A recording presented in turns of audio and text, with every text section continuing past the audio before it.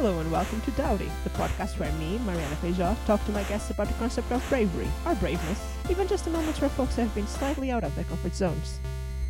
This week I was brave because I'm yet again attempting to tackle my independence in contraception by trying yet another method, uninstalling the coil. Yes, installing. I say installing. I got my coil installed by a doctor. And this doctor, whose specialty means that she looks inside people's vaginas on like a daily basis, told me I have one of the smallest, neatest cervixes she has ever seen in her life. She had some trouble finding it, and then she inserted a coil inside it. Before she inserted the coil, she did a bunch of other things, like holding it in place with some, what she told me were like tweezers. I hope it wasn't like just the same kind of tweezers I used to twist my hair out of my eyebrows. And also she also measured my cervix or whatever. So she inserted what felt like a needle, and then she inserted the coil itself. And then she did tell me as well that it is a very effective method of contraception, but sometimes the coil moves. So I need to pay attention to symptoms of pregnancy. So if I feel pregnant, to go to the doctor, and I'm like, how does one feel pregnant? A friend has told me that probably I'll just feel like satisfied, like my life is complete as soon as I get pregnant. And this is a joke because we get told that a lot as people who don't have babies and who are not necessarily planning to have babies. A lot of the people who have babies in our lives tell us that there's nothing else in the world that will make you ever feel that satisfied as having a baby. So maybe that's immediate from the moment you get pregnant, despite having a coil that is there for 5 years and meant to keep you safe from pregnancies. Also, yeah, I will get it checked regularly because that's what you should do. Go to the nurse for her to look inside you. Hey, it's a journey. There's 2 or 3 other things I want to tell you about this episode. One of them is that towards the end, I talk about the goals I had to start with and the goals I now have with this podcast. And one of them is about one of my initial goals was that I wanted to get better at treating sound, at editing sound. And I say this in a podcast that has... I do think I got better, but this podcast in particular has some issues with the way the sound was captured. So there is a little bit of reading that my current skills of sound editing don't allow me to remove from the bits that made it into the podcast. And I think it's not super distracting, and I don't think it will make it horrible to listen to it. Just try it and let me know. I'll see how many listens this podcast has to know how many people made it through. But I do think it's not distracting. And the one other thing that I will tell you is the name of the person my guest uses as an example of bravery. They get very worried that they said the name wrong, and then they sent me the name in writing for me to say it. I don't know if I will pronounce it correctly, but I will make my best attempt. And the name of the person is Hashi Mohammed. Now that all the bureaucracy is out of the way, Dowdy starts, as it always does, with my guest Reg Arnold introducing themselves. I'm Reg, formerly known as Regina by my mother. I am a relationship coach, trainee sex and relationship therapist. I've been slowly shifting out of the sort of corporate space, working in HR for almost a decade in big corporate companies, and realized that that's not for me, so time to shift. I'm a counselor for the NHS. I'm a counselor for a few other LGBTQIA+ charities here in London. Shout out ELOP, shout out Terence Higgins Trust. And I'm exploring this whole gender thing and kind of floating around that rainbow flag, just sort of feeling out what feels good. And yeah, I I give a big fuck about people fucking, and I want to make sure that people are supported in that process and in their relationship. So I think that's a pretty general intro. It's a pretty good one, and I'm with you, giving fucks about people fucking. So yeah. How would you define bravery? I love that you asked this question. I was listening to some of your other podcasts and asking it. And I think you mentioned that you are not the biggest fan of the word brave. Did I understand that? Yeah, to start, like when I started the podcast, for sure, it's grown on me throughout the episodes. So yeah, it shifted the definition for me with the episodes. Right on. Yeah, I think that's one thing that comes to my mind as well, is that this idea of it being something that evolves. I think the word brave initially for me feels very bravo, brava, feels very congratulatory, which doesn't really fit for me. And then I think about, other words that replace brave, so words like courage. And I think of the actual word, right? Courage, heart, rage, sort of fire. I think that's a bit more energizing and more beautiful. But I think generally, what does it mean to be brave? What does brave mean to me? I feel like it's just being in your integrity and just staying in your integrity and acting from that. And I think integrity will vary for different people, but it's about getting a bit clear about, well, what does it mean to be in integrity for myself, and how can I just keep doing that, keep acting from that place. That's the sort of general. For me, I've taken notes before this, by the way, so if I'm looking down, it's because I really thought and felt it. I cried a bit this morning. It's all been a bit, it's good. It's part of it's part of reflection for me, and it's part of my integrity, is to be able to sort of be with whatever comes up. I told someone today how much I appreciate them and how much they mean to me, and I think that's brave, to be able to do that as well. Yeah, it's something I've tried to do more and more as I grow up, because and I didn't say after I grew up, because I feel like growing up is like a constant. I was also looking down because I remembered I read something about courage the other day that I wanted to mention at the podcast, and I've been forgetting. It's Brené Brown. It's a quote from Brené Brown book, and it's courage is a heart word. The root of the word courage is cor, the Latin word for heart. So one of its earliest meanings was to speak one's mind by telling all one's heart. And I think that's another definition for courage that I think is very, it means more to me than just war, which is the first meaning that those words have for me, are more connected to that. Yeah, I think Braveheart, all of these sort of pieces of media that we get that we consume or have consumed in time, I think that adds to it. And I certainly think that there's an overt way of demonstrating bravery, or sort of outwardly brave, and then I think that there's a bit more of a subtle, great-hearted sort of inner bravery that that maybe doesn't get seen or get talked about as much.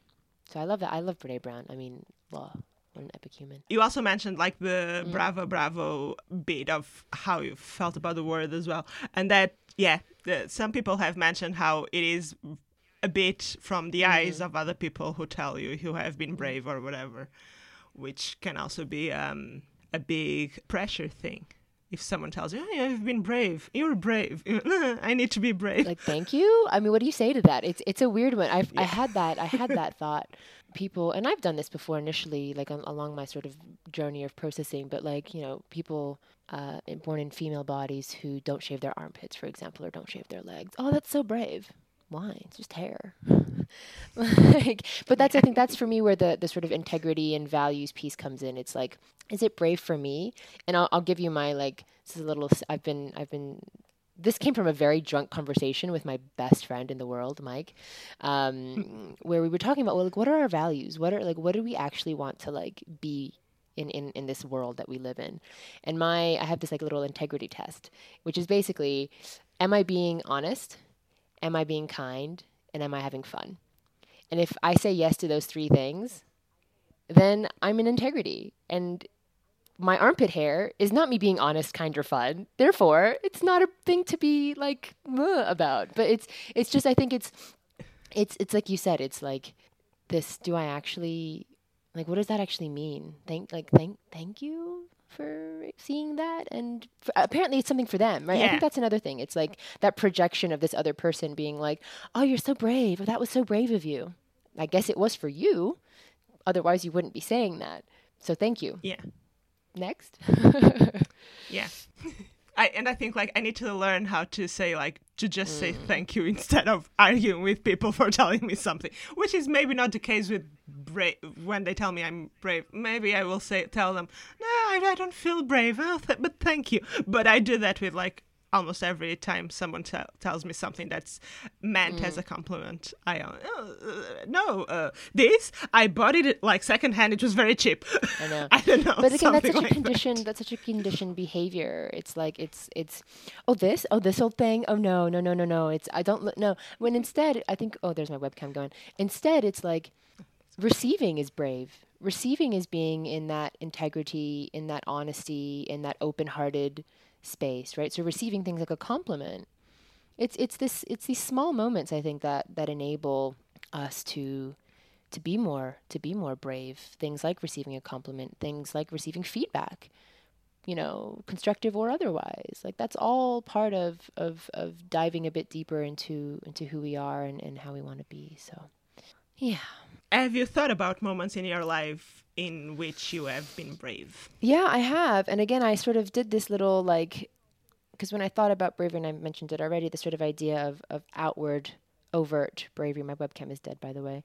Overt bravery versus this sort of more discreet, personal, great-hearted bravery. And I have a bit of both. And I think, what would be useful? Because I was thinking about, like, when was the last time I was brave or I felt brave? And honestly, it was Friday night when, and I posted this on my social media, when I got a text message from an ex-partner, lover of mine that I haven't been in touch with for a while. And all of this shit, like all of this stuff just like came back up to me. And memories and thoughts and I'm looking at Alex cooking dinner and I'm just like, yeah, this feels, so many things. And just being with that and being with myself in that. And then telling Alex afterwards, like a little bit after I had sort of been through my process, being able to share that with him was honest, felt like the kind thing to do. And I did it in a sort of playful way. So it had that fun element. And I think that is, for me, being brave. But like we've known each other for a little while. I've gone cliff jumping. I've moved out at 50 and I lived in Mexico. I've done a bodybuilding bikini competition, all of these overt things that other people say, oh, that's so brave. I'd never do that. I'd never have the courage to do that. When actually, I think just sitting with myself and or sitting with another person, so sitting with a client, for example, in my therapy room or in counseling or coaching client, and just sitting with them and letting that sort of moment land and really just staying. It's hard to explain, but just really holding that, I think, is one of the bravest things that we can do, really holding our emotion and being calm with it and staying with it and not getting into our heads about it and going flap, flap, flap, just really staying. I think that to me is brave, and I think it takes practice. It takes a lot of practice to be in that and to be, and I'm not perfect at it either. I was flapping around with this guy texted me and I'm like, no. Yeah. But allowing that, right? Like allowing that initial flap and then letting things just settle a little bit and being with that. I think that for me is, that's a time where I've been brave recently. Mm-hmm. I find it really difficult to, without like asking a bunch of questions about why am I feeling, what's up. I find it really difficult to just sit there and feel it because I feel like I just ask a lot of questions and what ifs and all of that, which is maybe not helpful. And also, like, just for our listeners, Alex is Reggie's partner. So yeah, my beautiful partner. And so the I hear you. The sort of why am I thinking this? Why am I feeling this? That's such a we're so in our heads so often. And I am the same. Mm-hmm. I think the practice though is to kind of really get into my body and to be like, okay, where am I feeling this in my body? Am I feeling it in my like left toe? Am I feeling it in my knee? Where in my body is this happening? And then for me, and this is literally what I did on Friday. I was like, okay, I'm really feeling this in my shoulder, so I need to calm my shoulders down, because it was literally like you can't see me, listeners, but my shoulders went like my traps like super engaged. But really just sort of, all right, it's okay, self-soothing as well in that moment, knowing that the feeling that we're experiencing is okay, and it just is. Accepting those feelings is a pretty brave thing to do, whatever those feelings are. Yeah. And also, you've mentioned telling it then to Alex, which is something that I think everyone has, not everyone, but a lot of my guests have brought up, how difficult it is to be like vulnerable in a relationship. And that's part of it. Like in telling Alex, you were vulnerable to him. Big time. It's one of my coaches that I've worked with in the past used to say this all the time, and it's so true. Put your titties on the table. Put your saggy ballsack on the table, because the more you do that, the easier it gets. And this is it. This is the reality of you. And this is the you that this person's relating with. So they deserve to see all of you. And you deserve to see all of you. Right? Let me put my saggy ass titties on the table. And this is the reality of it. And I think what's interesting with sharing things with partners, and maybe you've talked about this with other podcast guests, but for me, the sharing kills resentment, or kills that kind of like, I'm going to hold this in. I'm going to keep this to myself. Because that only creates stress, resentment, blame, frustration. And I find that a lot of people that I've worked with, it's almost like people love that resentment, or they love that tension more than they love themselves, more than they love this other person. What?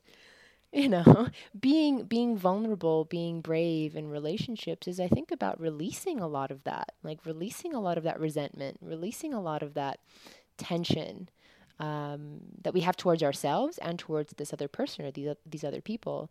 Because that's a choice, right? To hold on to that feeling of tension and blame and resentment, it's a choice. And I don't want that in my life. So, yeah. And you know what Alex said to me after I told him that?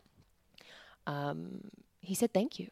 And he said, this is the kind of relationship that I want, right? One where we can tell each other these things. And it's not comfortable. It's not comfortable, vice versa, when he tells me that he's thinking about reaching out to a previous partner for X, Y reasons. It's not comfortable. But sitting with that and being, okay, I hear you, thank you. This is what I'm feeling. This is what I'm thinking. And yeah, that's it. That's all you can do, really, because ultimately this other person is going to do with your titties on the table or your balls on the table whatever they will do, right? Yeah. So, yeah. I do have to say that for me, and not as much as like about talking to partners about partners, because I am ethically non-monogamous, and there are other partners all the time, and I talk about them with my partners as long as they want to listen, because that's also a conversation to have. But for me, it's much more easy to put my titties on the table, my physical, literal titties, than my emotions on the table.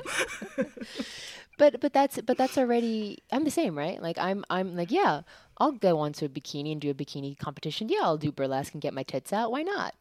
It's that physical, but I think that drives it. I think that can help sort of drive it. It's like, okay, if I can do this, if I can literally put my titties on the table or put them out, then maybe I can do it in a different way, in a different sort of space. And it's sort of like proving to ourselves, I've done this once, I can do it again. I've done this twice, I can do it again. And I do that all the time. I've had that in my mind since I was a kid.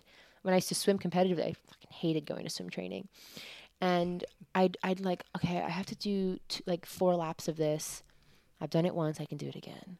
And just really, but the same goes with this. The same goes with this practice of vulnerability, of honesty in our relationships. You just reminded me that I used to swim competitively too. And I actually really liked it, and I didn't feel that at the time. But now I sometimes feel I used to do it. I can do it again if I want to, and I just need to swim more. Yeah, it's a nice way to move our body. I didn't like who I became when I got into that competitive space, and I'd get really hard on myself. And for what? You're just swimming. Yeah. Maybe you will get a medal at the end, but what does that even mean? Yeah. Is there other moments you want to talk about? Other moments of when I've been brave. I think I won't go into specifics, but it was with the so I do as well as like NHS counseling and stuff. I do some volunteering with a charity called the Listening Place, which is a suicide ideation support charity here in London. Again, phenomenal work that they do. And I think it's just being with, individuals that come in and just listening and listening to them share their thoughts that we as a society see as really taboo and, oh, we shouldn't talk about that. We shouldn't ask those questions, and just really being with that personal discomfort of the taboo that they're bringing in, and noticing my own stuff coming up, and not knee jerking and giving them a tissue box, right? Just letting that situation, that experience that they're having, not comforting them, not invading their space and going into that. I think that, like, they are the bravest person in the world to me in those moments. This person who feels like life is no longer worth living. For them to take that step and come and sit in front of me, or, for us to have a phone conversation in times of COVID, I don't know a greater example of bravery than that, for someone to ask for help, right? I think that's a big part of bravery as well, and I know other podcast guests have said that. It's asking for support is huge, brave, and asking for support when you're on that final line, when you're on that final strand of rope.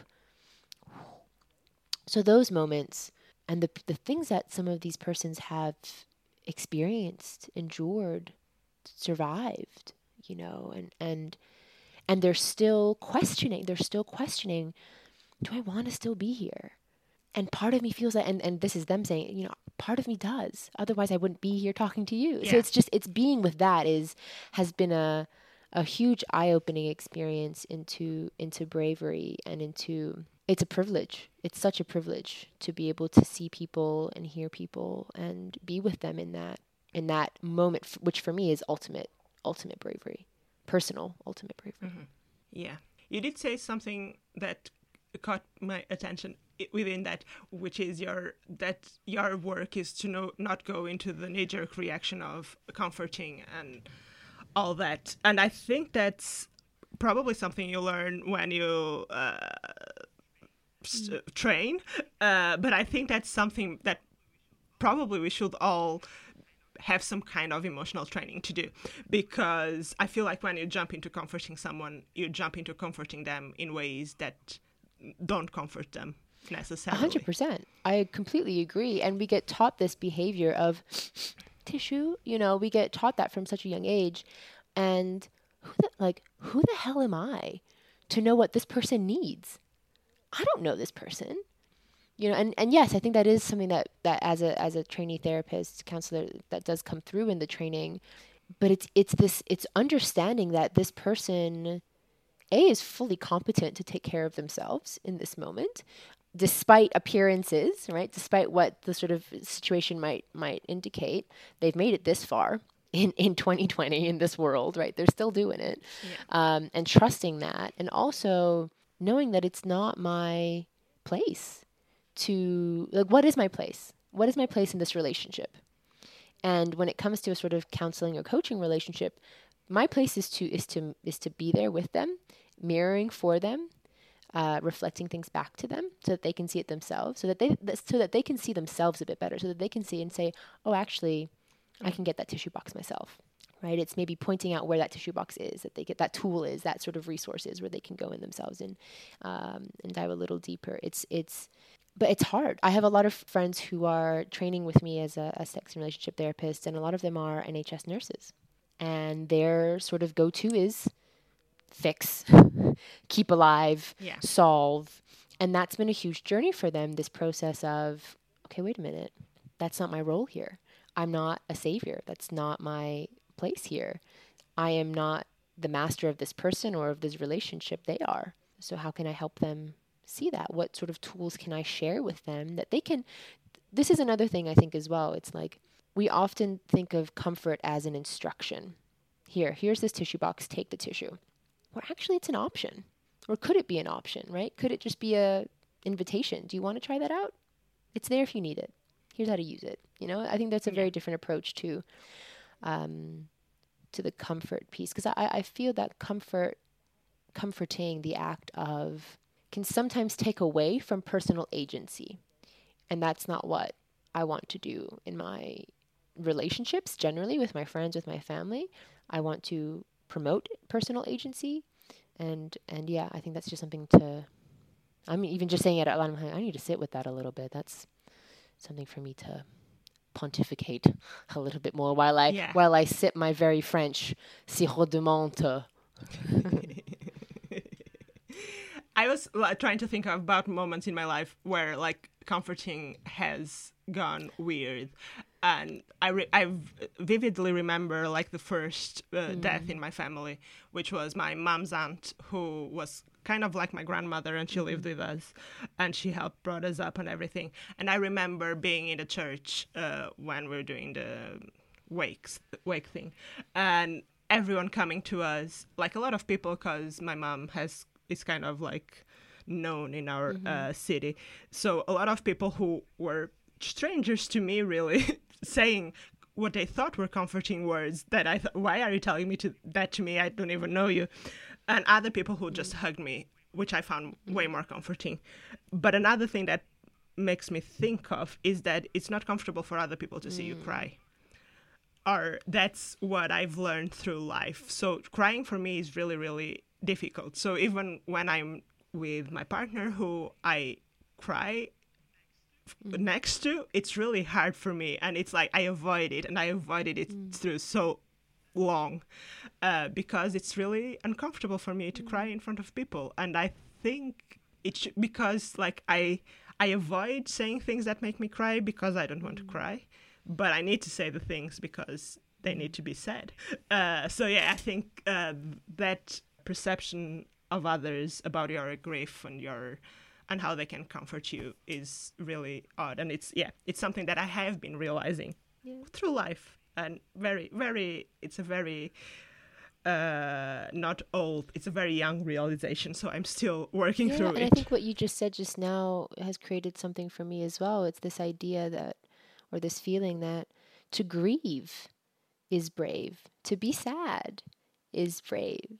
You know, it's if that's what's if you are grieving and that is what is true for you in that moment, and you are in your integrity by grieving, right? It's that piece of society tells us that certain emotions are better than others. Nonsense. All of them are valid and all of them are important. You know, tears water you, right? We wouldn't want to not water our plants. So why wouldn't we want to water ourselves with tears? You know, the skin under our eyes is specifically designed to like absorb our tears and convert those hormones. Like, how cool is that? Like, and our body knows when it's in integrity, when it's in its true emotion, when it's in its true process. And I mean, grief, I could talk about grief with you and for hours on end in experiences with grief and loss. But I think ultimately, grief as a specific experience forces us to pause, forces us to slow down. And I think that's another big part about being brave. It's about slowing down. Distractions don't allow us to be brave. Right, so really slowing, and nothing like grief or like losing someone does that in quite the same way, I think. It is true, but I also feel like there is like pressure from society to just keep going and not actually pause with your grief because you have like a day to go to the funeral and then you're back at work. I don't know, I mean, I've exactly what the legality of what I'm saying. I don't know if that's the rule, but yeah, you're not allowed to stay in your grief because you have to go back. And sometimes I think I've used that as a way of getting through. Like I don't just need to work, so I don't need to sit there and be with my grief. Yeah, but I'll just distract myself. Yeah. I'll just put this other stuff on and do this thing and go out and have some drinks, whatever it is. But actually, the process is still there. And for me, it shows up in my dreams. It shows up in my exercise or eating habits. Like all of these things start to shift when I don't give myself the space to grieve or to be happy or to be angry, like all of the emotions, right? And I think you're right about the workplace, especially not being one that's very grief friendly. And in my time working in HR, I saw that. I saw a lot of people go through grief. And my biggest thing was take the time you need. Take the time you need. If it's a day, that's a day. If it's 2 weeks, it's 2 weeks. If it's 6 months, it's 6 months. And I think that as organizations start to get better about mental health and mental health at work, and that's a shift that I've absolutely seen in the last few years, thank goodness, is that I think that will hopefully start to evolve into something that's more supportive of the actual humans that are sitting behind the computer screens or sitting, doing their jobs or moving. Yeah. It's also like as terrible as this time we're living in is, I think it has given that to us, especially to those of us who still have a job and a house and are somewhat comfortable. What we have is more time to sit with our thoughts and our like expectations and objectives. And from my experience, it has made me realize better what I want and what I don't want, the things I'm missing and the things I'm not missing. So yeah, for how terrible it is, because it is, and I hate it and I want it to end already, it has brought that time that it's hard to get sometimes. Yeah, and that's a privilege in and of itself, right? It's a privilege to have that time to be able to go inward. It's a privilege to fucking scroll on Instagram or on YouTube or whatever it is. And I think what I love about this podcast and the topic of bravery is that bravery is not a privilege. Bravery is available. It's available to everyone in different ways, in different pockets of time and in different scenarios, but it's available to everyone. And I think that's kind of, I don't know, it makes me feel more alive just thinking that. Like, it makes me feel really energized to think that even in this time of COVID and chaos, and Trump and Bolsonaro and all of this other stuff, that there are still strands of bravery, of people connecting, of people asking for, there's that's still there. That's not gone. And I think that's really reassuring. To know that that's still available even in these unprecedented, I'm air quoting, unprecedented times. Yeah. On the other hand, were there moments in your life in which you weren't brave for lack of bravery or maybe fear, if that's a word that we can associate with it?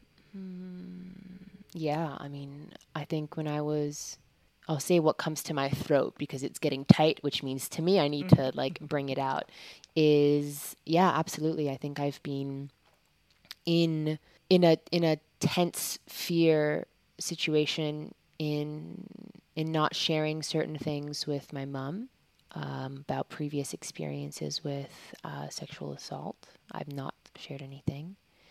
And I think that requires a nuance that I am not ready yet to tap into.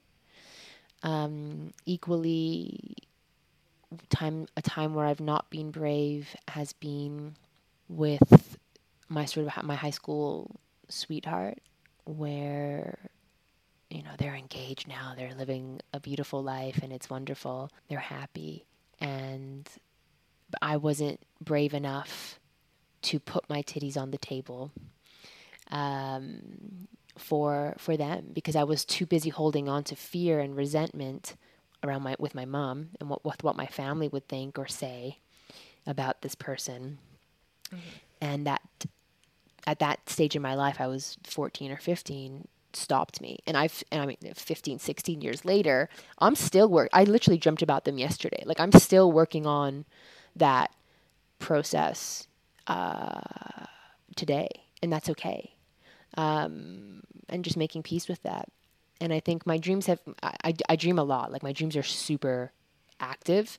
And it's kind of nice to notice how those dreams about this person in particular have become a lot more gentle, have become a lot more calm, have become a lot more beautiful, despite that sort of younger Reg not acting with integrity, not being with this person, or not fighting for that relationship because of XYZ reasons. So yeah, those are two moments that come to my mind, that come to my body, literally come to my throat, sort of first and foremost. And I think accepting that accepting that sometimes, like the thing with my mom and my relationship with her has evolved and is so much better today than it's ever been, I think, or I feel. And part of it is like, what's the cost of me being brave? Is it going to be supportive to this relationship? Is it going to be supportive to this other person? Like when I think about what's kept me from sharing that, from being open and being vulnerable, it's because I feel that the outcome could actually be more harmful to her than it needs to be. And I think that that's something that I'm still, my therapist and I talk about this all the time. And it's something that I'm still, and maybe one day I will share it, but I just don't see how it would serve her or our relationship, or me, actually. I feel like it creates more tension than a positive. Does that make sense? Like, it feels like it's more it feels like it's covered in barbed wire. Yeah. And it's going to take a long time to sort of clip that and move that, and Yeah. And even then, if I uncover it, like, what's underneath there? Yeah. So and in the possibility that it won't help your relationship, it will also not necessarily help you, because you now have like a relationship with your mom that you feel like is good. That's so it. Yeah, I've worked on the trauma, the incident itself, so much in the last 2 years of therapy. I did EMDR. Have you heard of it? I've heard of it. Yeah, it's like the eye movement desensitization therapy. And that was so important and such a useful tool that now that the thing that the barbed wire was sort of covering is either not there, or it's a tiny little thing. So it feels disproportionate. But that's something that I'm still balancing out. And that's it. I think this is all a balancing act. It's all about sort of moving with what feels the most supportive to ourselves and then to the other person. I've just realized that whenever my guest has asked me, what is something that you haven't done for lack of bravery, I always go to the outwardly experiences of it. Like, I haven't ridden a bike in traffic because I'm afraid. And that's like the example I usually give. Maybe others, like doing a handstand. I haven't done it yet, and I think it's because of fear.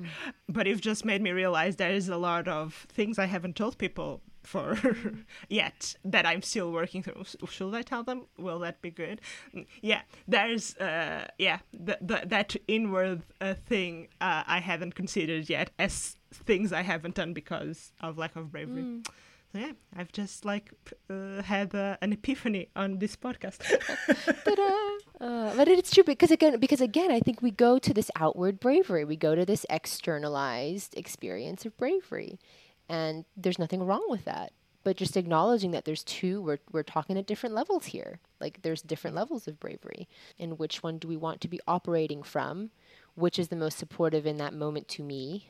It takes some kind of... I wish you were recording this. My face and my hands. I'm like a little crab. Yeah, it takes time. And what's the rush? I think this is another thing. It's like, what's the rush? In some moments, there is that sort of impetus to that energy, that courage, that sort of fire that prompts that moment of bravery, of vulnerability. But I think with some of these pieces that are deeper, take time. Slow it down. Again, slow it down. The distractions keep you away from it. So yeah, just reiterating that point. Yeah.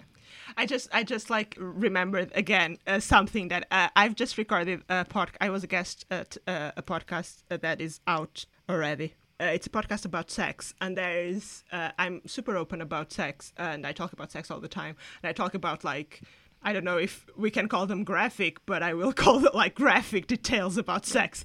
But there's like one thing that's probably, and it's a silly thing, and now I'm going to say it at my podcast, so everyone will listen, even if they don't go and search for that other podcast. There's one thing that I feel shame about in sex, which is, I think, I don't know, I'm putting things on other people, but I think it's an odd thing it's not a thing. I think people feel shame about a lot of things in sex, and this is like an odd one to feel shame about. And it's the age in which I had partner sex for the first time, because I think it was late, and that I carried that shame throughout like long periods of time. And I never said the age publicly before that podcast because I still have shame about it. And I think is, again, it's a stupid word to use, but I think it's dumb because in the years since I have done it, I have had like wonderful experiences and varied experiences. So it's like the idea of catching up to time. I have caught up to time, and nothing like of the years before I had partner sex I regret. So why do I feel shame about it? But I do. I still do. So yeah. But yeah, saying it makes it easier. Yeah, absolutely. Bringing the sort of covert and bringing that out into the open, making it overt is a helpful step. And I think just because we're talking about sex now, I think a big part of this shows up as well in fantasy realization. So I'll be so bold as to share a little bit of that here. I won't go into the details to protect the innocent. But I basically had a fantasy that I was in the middle of realizing, with this partner, and I froze. I just completely was like, oh, I couldn't actually like be in it because it was so overwhelming. The shame was so overwhelming. Everything was so present, despite me having been brave enough and that my partner being accepting enough for us to go into that, to make that a reality. And I just remember afterwards, having this moment of, I can't, literally in the middle of it. Like we were in the crux moment, in that, the moment, that moment. Yeah, that moment. And just freezing and kind of collapsing next to them and like weeping. not even like, I was like I was a tear. I basically transformed into a tear. and saying, what did I say? I said, I feel like I'm drowning. And them saying, let me be your armbands. Or here's your armband. Something like that. And that helping to sort of bring me out of that shame spiral that I've never, like, that was deep. That was some deep stuff. And shame can be, with sex, it's so prevalent. For it to literally be about something like the age in which we first had shared sex, or for it to be about fantasy fulfillment in my case, or for it to be about like language that we use with sex, right? Saying vulva, saying anal mucus, like for it to be so ingrained is a really big challenge that a lot of people are navigating. And a lot of people are navigating well into their 40s, 50s, 60s, right? So what a blessing, I think, in a lot of ways that our generation, the generation that's coming up, I feel, is taking a much more, I've got my life vest on, like I'm okay approach to it. They've got different tools and toolkits that I never had. Yeah. I think we do and I do think I do live in like a weird bubble, so I don't know how prevalent that is in the world. But I think sex is talked about more and pleasure is talked about more. So I think that helps in people feeling more comfortable in talking about that. What was I going to say about it as well? Oh, I was going to say that you talked about language, and language sometimes is like another hard one. And I feel like I'm way more up for talking scientifically with like vulva and anal mucus than just saying like the words people usually use, like the sexier words of sex.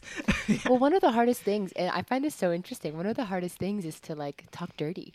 For me, it's like, why? Why is that? Like, why is it that some words that I use in my day-to-day language suddenly become, I can't say that in this scenario. It's an interesting one, the relationships that we have to our language. And is it interesting, like, because I know you speak Portuguese and other languages too, like, do you find a difference between the languages that you speak? Like, is one more shameful than the other or not? This I have said many times before, but it is associated with the fact that I've started partner sex late. I've never had sex in Portuguese, so my language associated with sex is mostly English. Okay. Yeah. what I was going to say as well, like I tell this story on my stand-up about like a bad date that led to sex, and that was the bad bit when it stopped. It was the moment I realized we can't stop sex midway through and tell people to leave our house. But like I've asked him to give me a little bit more clitoral stimulation, and it sounds like this is something I wrote for my stand-up set, to use like this kind of scientific wording during the act of sex. Can you give me a little bit more clitoral stimulation, please, mister? I'm a biochemist, so I use scientific words. But it's interesting. Like, I don't want to put you on the spot here, but it's like, how much of that is a cover-up? Like, how much of that is how much of that, I don't know the answer to this, but like, how much of that is a layer? What do you that mean? like to use the like scientific language? Like, how much of that is like, or is it? I don't fucking know. Like, is that covering something else? Like, is that covering a deeper layer of deeper bravery, using the scientific language? I'm not sure. I think I have trouble. Not like, I don't think I know how to ask him that without using that language. Right. But I do have, like, I don't know, saying during sex, because I have, again, no problem saying the words outside of the moment, but saying like pussy and cock and stuff like that during sex is cringy for me. And I don't know why, because it's odd. But that's it. I mean, and you have the awareness of it, right? And I think that's another big thing that as a society, I think because it's being talked about more, etc., there's more awareness to it. And what we're not aware of, we can't change, or we can't water, or we can't shift. So, pussies, cocks, put them all on the table. It might be a bit difficult to put a pussy on the table, but I think you get my gist. You can sit on the table. It can work. But it's not necessarily. Yeah, it can work. Is there anything coming up in your life for which you will have to be brave? Good question. The answer is yeah. I am starting from this week taking on loads of more clients with counseling. So in a way that I've never had this many people before, and that feels like a lot. And I'm questioning, can I slow down? Can I contain that? Can I hold that? What these individuals or couples bring in? And it's creating a lot of anxiety in my body. It's like literally just saying it out loud has made my head go ding, ding, ding, ding, ding. It's like pulsating. So I think that will be a space where I get to practice being in my integrity and being brave with these individuals who are already being brave by getting in touch and requesting support. So that's absolutely coming up strong this week. Like literally this week I have like for from Tuesday to Friday every day, it's like 4 people back to back. And that's another thing. It's like the spacing. It's like with like counseling work, when you're working through an agency or a charity, it's like you have 4 client allocations and they're back to back. If you've got 5 minutes between a client to like eat your lemon sorbet to clean your palate, to cleanse the palate. Exactly. And that's tough. That's tough because it requires a lot of presence and a lot of energy. Like after I work with people, like I'm knackered. I'm so tired. I sleep so deep. Like I'll drool everywhere. And I think that is something that I'm physically and emotionally like preparing myself, because I think I'm going to need to be. It's scary. It's so scary to be in that room for the first time with someone that you've never met before. So yeah, I think that's going to be it's going to be a brave week coming up. Yeah. Bring it on. This is the thing. I'm very much let's do this dance. Let's do it. Let's just be in it. Let's put the things on the table and let's look at them. And I think with that approach, it'll be, at least that's what I'm telling myself. It'll be good. It'll be what it'll be. But yeah. So that's coming up. How about you? I don't know. I don't know if there's. There is, I guess.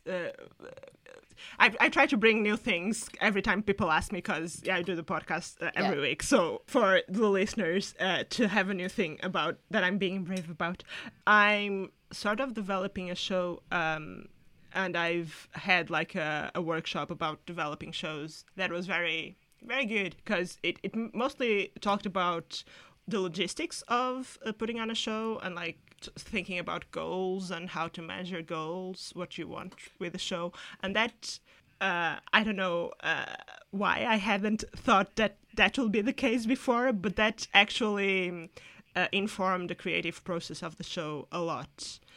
Thinking about like the logistics, more scientific based approach to putting on a show has informed the creative more.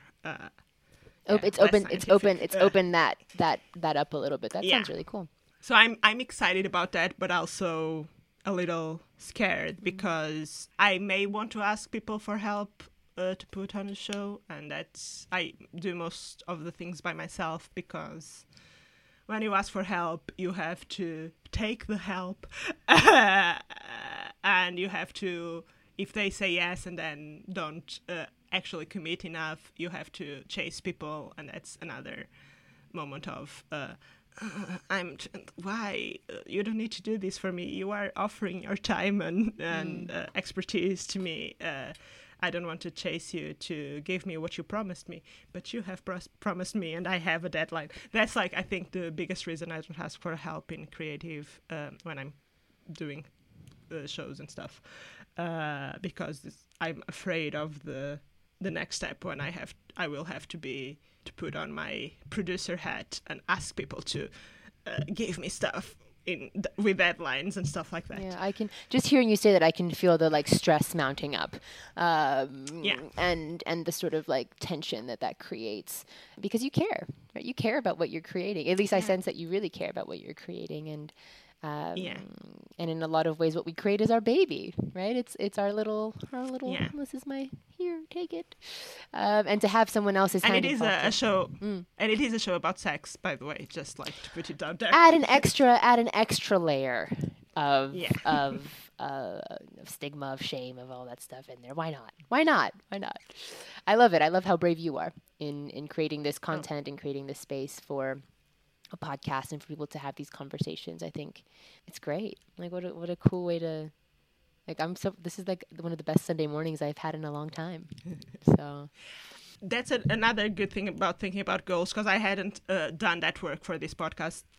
So my goals were very vague and up in the air. But then your goals can also change with the process. So I don't know if my goals are, I still have, like, I think my main goal about doing this podcast was being better at having conversations, being better at the tech side of working with audio. And so those were my goals. An extra goal will be having listeners that actually want to consume the content I'm putting out.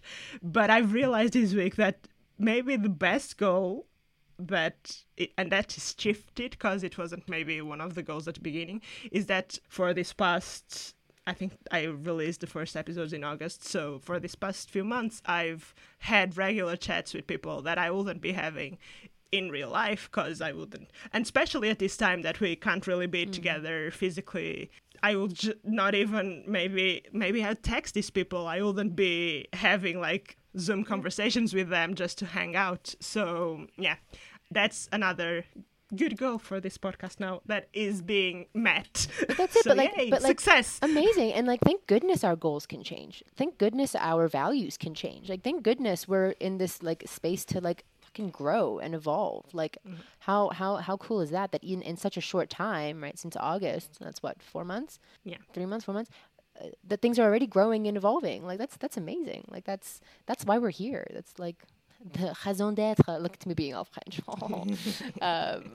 It's very cool. It's very cool, and it's a real privilege to be a part of it, and for us to be having this conversation. I hope that these conversations that you and I have just had, that we can have them again in the future, socially distanced, walking in a park somewhere or something, and dive a little deeper into the piece that you said about asking for help. And I think it'd be great to sort of keep these spaces open for more conversation. Mm-hmm.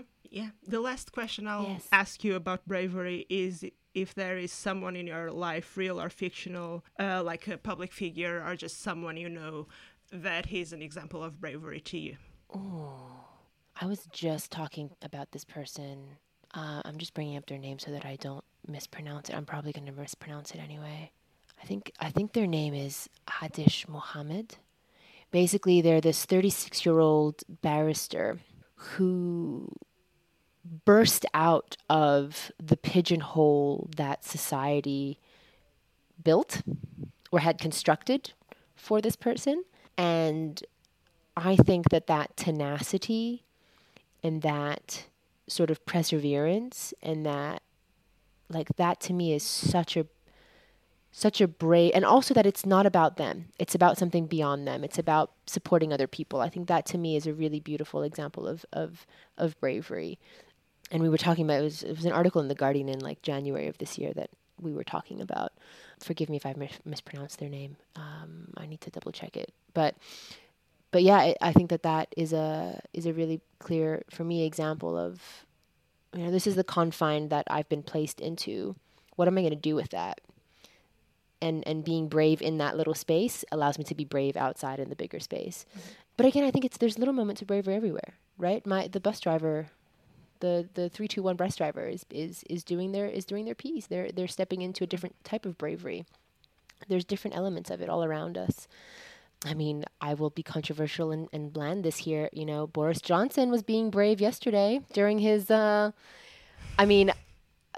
won't go into politics here, but to stand up on that little podium and sort of tell people, lockdown, hey, that's an element. That's an element of bravery that, to a degree, maybe it's a bit late, but whatever, say what one will, but that's it. I think it's about, seeing bravery in different people is important, as important as it is as seeing bravery in ourselves, even in people that we don't like or don't agree with. I do think that seeing bravery in other people, like the telling them, oh, you're being brave, maybe encroaching on the other person because you're putting ideas in their head. But realizing for yourself that you think someone is being brave is a way of knowing what you are afraid of. Absolutely. Seeing it, acknowledging it in another person can help you see it and acknowledge it in yourself. And that doesn't have to be an outward expression. It can just be a slow down internal process. So I think that's it. I feel really bad that I've mispronounced this person's name now. I'm going to have to message it to you as a voice note so that you can put it in with the right name, with the right pronunciation of their name. There's so many other people, but yeah, those are the sort of thoughts that come to mind. And yeah, there's the closing question is if you have anything to promote that you want to tell people about, or where they can follow you. Sure, no, you can follow me on Instagram at Relationship Design Coach.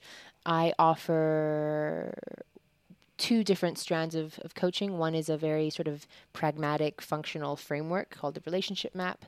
The other is a sort of deeper element and approach to one-to-one coaching around getting clear on your values, standards, and helping the individual design the kinds of relationships they want to be in. So if any of that is interesting or piques your interest, get in touch, send me a DM. I'd love to hear from you. And I think that's it, really. I just realized by seeing your body language that I go from talking about bravery and being super in-depth in it to just do you have anything to promote? And I saw your body you stretched, and it was okay, I'm done with talking about bravery, and I just need to go to another piece of my brain where I'm going to try and promote myself. But literally moving our body is an act of I think allowing the bravery to sort of move through it. I think it's stretching and moving and doing. I mean, I've done that a lot during this conversation, right? Moving my hands and moving it around. It's all part of the process. It's all part of the process, all part of the experience.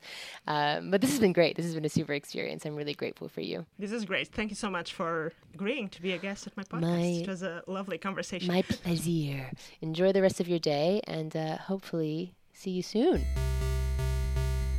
Thank you so much for listening. You can follow me at Mariana's Beats on Twitter and Instagram for all Dowdy updates. As all podcasts will tell you, all rates and reviews will be super welcome, and do share the podcast with your friends or on your socials.